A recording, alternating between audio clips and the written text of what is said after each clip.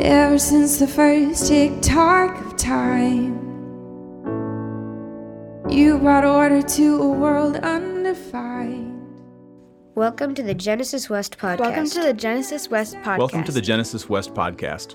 Our teaching team is made up of men and women who love asking probing questions of each week's scripture portion, to which our community responds with curiosity, courage, and a desire to expand in faith, hope, and love.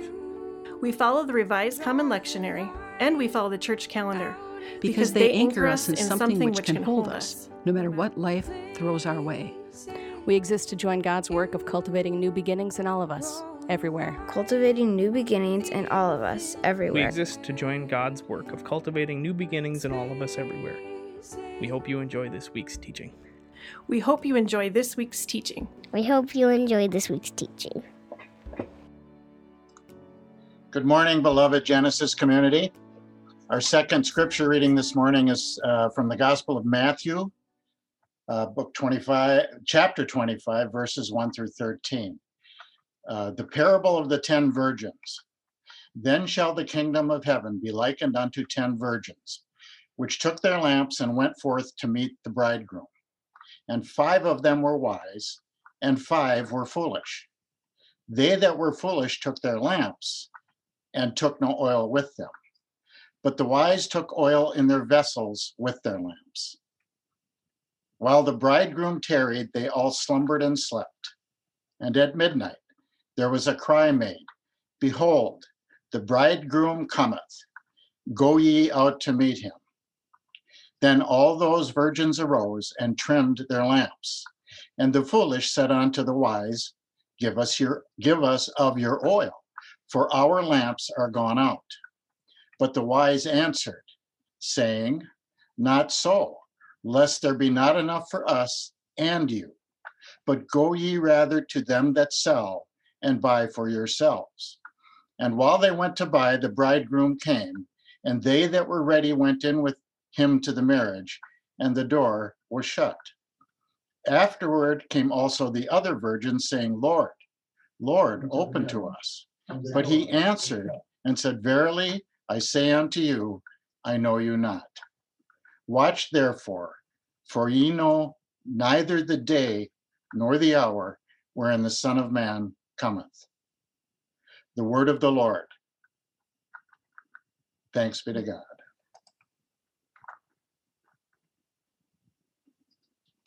Hi, Genesis. It's so good to see everybody. I miss you guys. I miss you guys in person. Before we dive into the text, I feel like it's really important. We've had kind of a crazy week with highs and lows, and I think we need to just kind of address that first as a community. This has been one of the most bitterly divisive elections ever. And I feel like the narrative of the media would say that there are 2 separate parties battling it out for one winner. For me, I have to say this has been a hard week to hear the language that is dividing and divisive. And I'm reminded again that more than ever, we need to learn how to be with one another and our differences. We need to listen to one another. We need to not assume about one another. And I feel like there's an invitation here, just like in the text that we're going to get into in a few minutes, to not turn away from the tensions we might feel, but instead remember, like we do every week at the Eucharist table, that there is a place at this table for everyone, for all of us. To quote Bishop Loya of the Episcopal Church here in Minnesota, he says, the future will depend on whether we are willing to commit ourselves to Jesus's way of love, this fierce and singular passion of love, which has the power to mend our fractures. And Genesis, I think we just have a challenge ahead of us to heal our hurting and divided communities, our families, and our own minds around political things. Because 2020 it has been, and it will continue to be a challenging year. But I think there's a deeper invitation for us all to walk in the way of love with one another and for one another. So with that, I think we'll dive into today's text. Thank you, Bob, for reading. I have to say it's been quite the week, you guys. quite the week. But this text here, and we are going to use the word virgin. I'm just going to say that for parents here. We're going to use that word and that language. And I think as we get into it, you'll understand more why.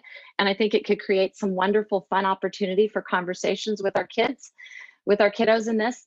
But first, I have to give you just a little bit of a context that I actually wasn't even, when I was going through the scriptures and some of the things that I've read, in some of the commentators, one of the things I found that was really interesting is they were describing the difference between the Old Testament and the New Testament for where how women in the Jewish culture were treated.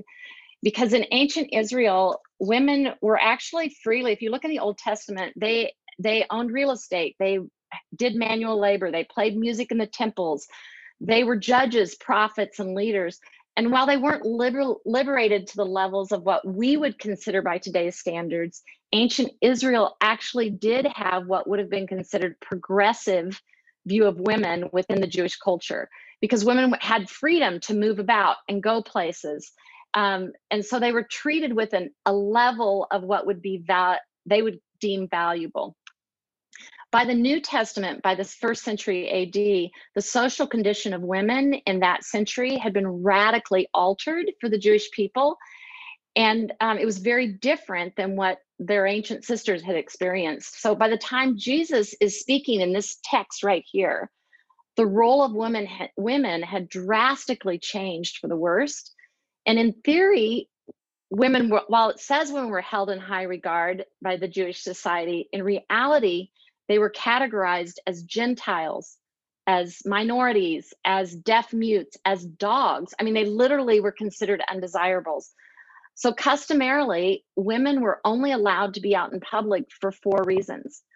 And I think this is significant in the fact that in this text, Jesus is speaking in this parable and comparing the kingdom of heaven, and he's comparing the kingdom of heaven to 10 virgins. But in reality, women weren't allowed to be out in public unless they were visiting their relatives, attending a temple sermon for a funeral or a wedding. So right here, Jesus uses language that says he's speaking in a parable, and he's comparing the kingdom of heaven to 10 virgins. I mean, like, my first question is kind of like, what does this imply? But the people wanted power. They were coming to Jesus because they wanted him to give them something. And the people wanted a show of strength, and yet here Jesus uses 10 virgins to equate and compare the kingdom of heaven. So I am curious, and this is our first all play question. What do you think of when you hear the term virgin?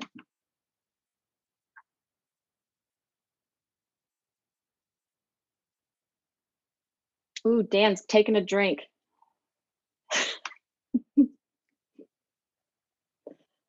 What do you think of when you hear the term virgin?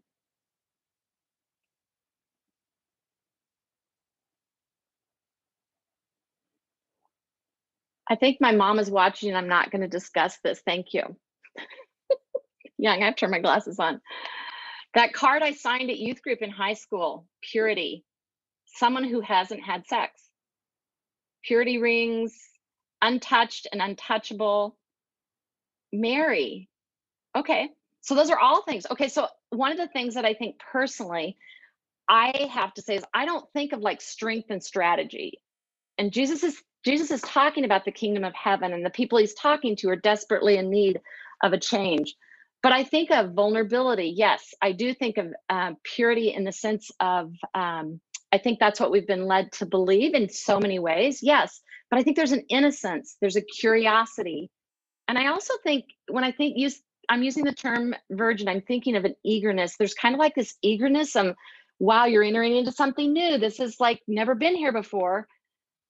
And so I feel like there needs to be a story. So one of my favorite things ever in the whole world would be the mountains. They move me emotionally. If you ever go to the mountains with me, you will see me pause and tears. Normally I cry when I see them. But the mountains have been a place of healing for me. They have challenged me physically when I climb, and they have also offered me rest, and they have held me in some of the deepest, darkest moments of my life. They are a part of what I would consider heaven right here on earth. There's just something about them that does something to me. Well, a number of years ago, I was taking a friend of mine, somebody I love very deeply, to the mountains. And as we were driving up and on this really windy slope, windy road, she just casually says, out of just who she is, she says, you know, I'm a virgin in regards to the mountains. And I remember in that moment kind of having my breath taken away. It kind of upended the terminology of virgin for me. And something in me, I started to get excited. I was thrilled to get to invite her into this experience as something I treasured. I got to honor her innocence. She didn't even realize that she would be out of breath walking up and down stairs. I got to actually remind her that, you know, in a gentle way, to be able to say, okay, when we go hiking, you have to take more water with you than you think you need. I got to be with her when she experienced her very first sunset in the mountains, which to me is like the sun just nestles down into the mountains and then shoots its light back up, and it creates this cacophony of color in the sky that just, you have to pause and notice it. And it is like unreal. And then I also got to teach her about schnapps and hot chocolate with whipped cream. Pretty awesome. But I think the lens through which we view the word virgin will impact how we read this parable. And I also think the lens through which we view this parable will influence how we view and receive the bridegroom's invitation and the bridegroom's response to the virgins. So my second I'll play that I kind of feel like we have to, in unpacking this, is what does oil represent in Scripture? Let's think about what oil was in that day and age. What did it represent?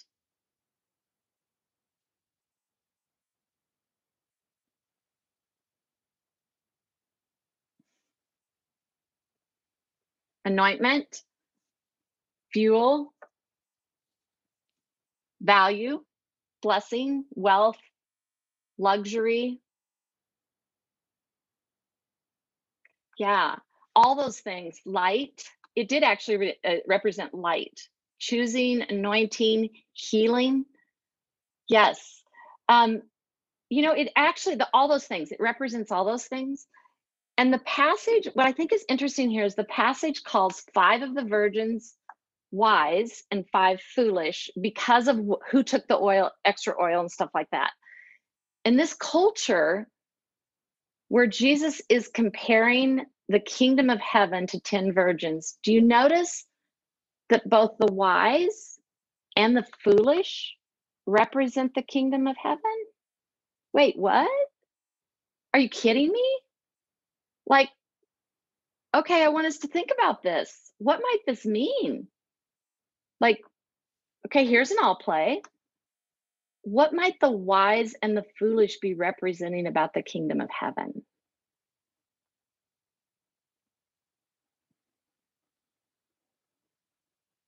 Yeah, I know. Rick wants to know what 5 means. Inclusivity.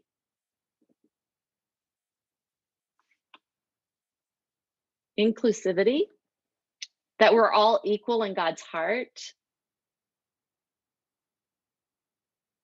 Yeah. You know, I have to admit, I want to jump on the bandwagon of being the wise one.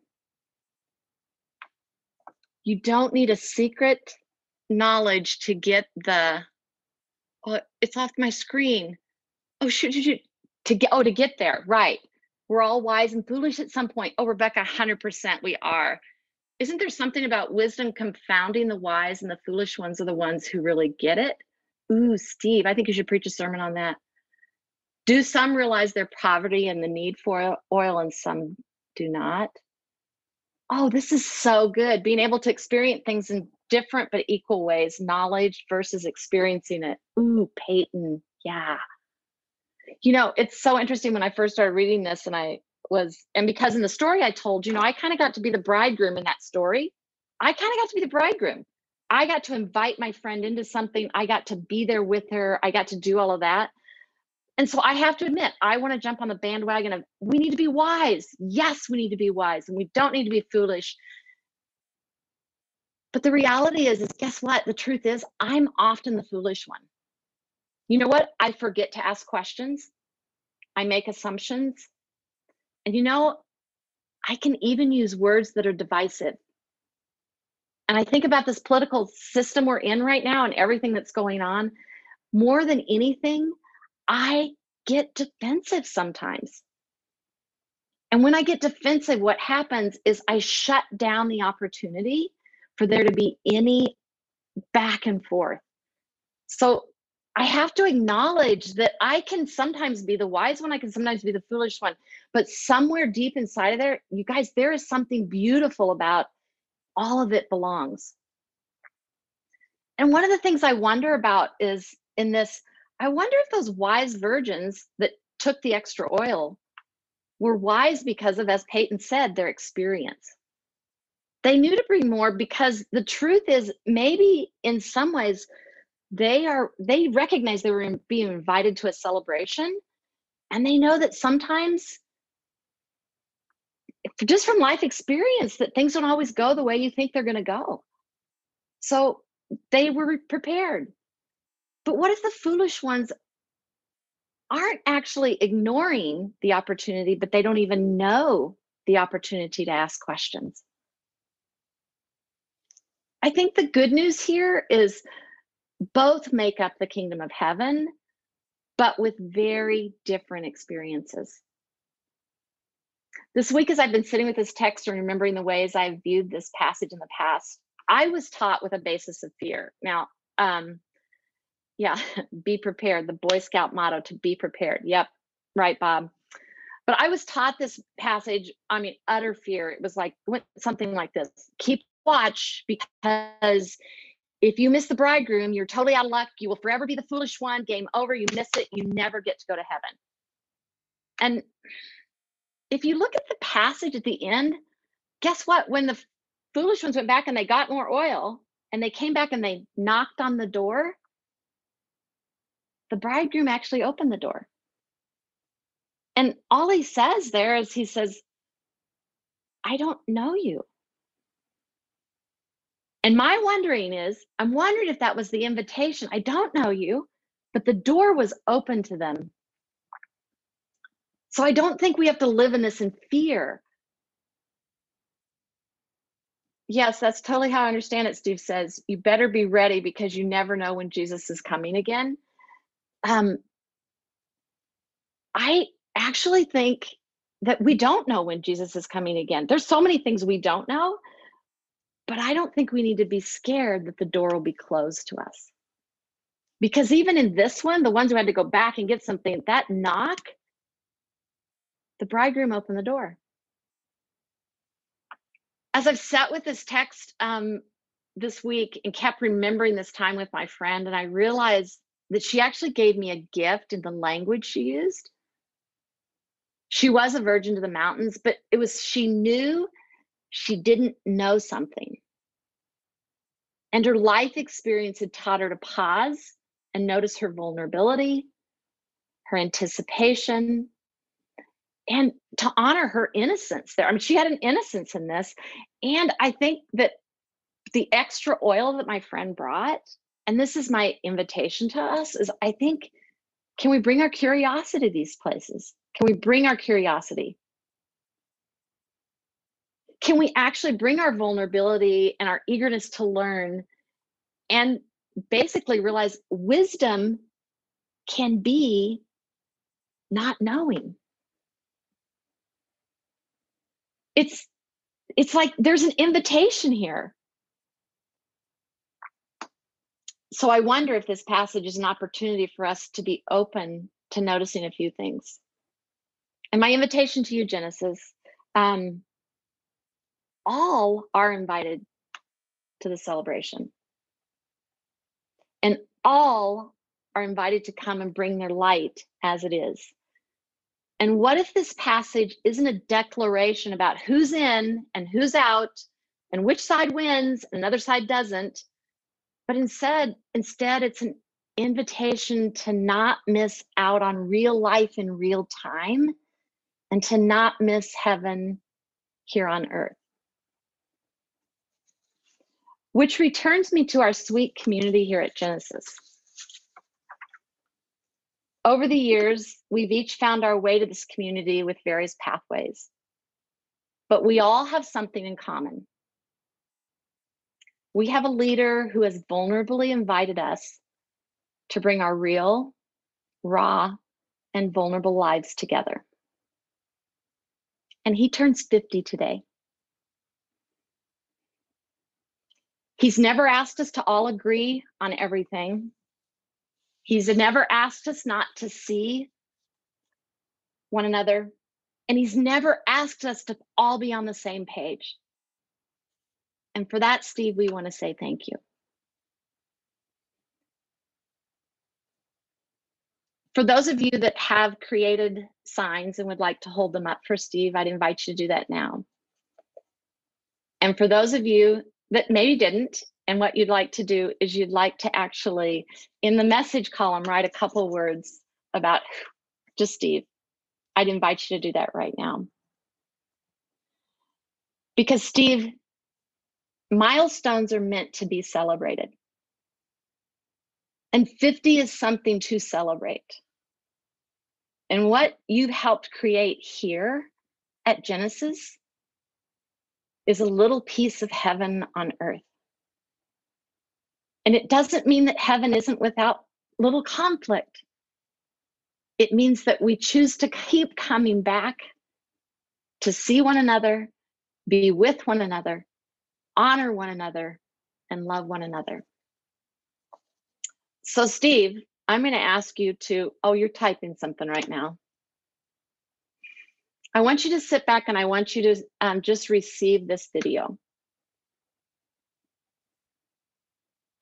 So Steve and Genesis community, on behalf of Genesis community, we want to say thank you for inviting us to explore heaven on earth with one another, for one another.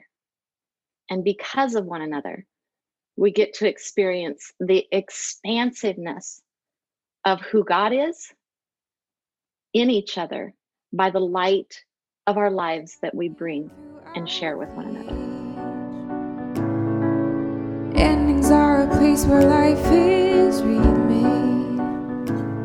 Thank you for listening to the Genesis West podcast. If you find yourself nearby on Sunday, we'd love for you to join us for worship. We meet at Elam Church Center in Robbinsdale, Minnesota. If you have any questions or would like to connect with us, please visit us at www.genesiscov.org.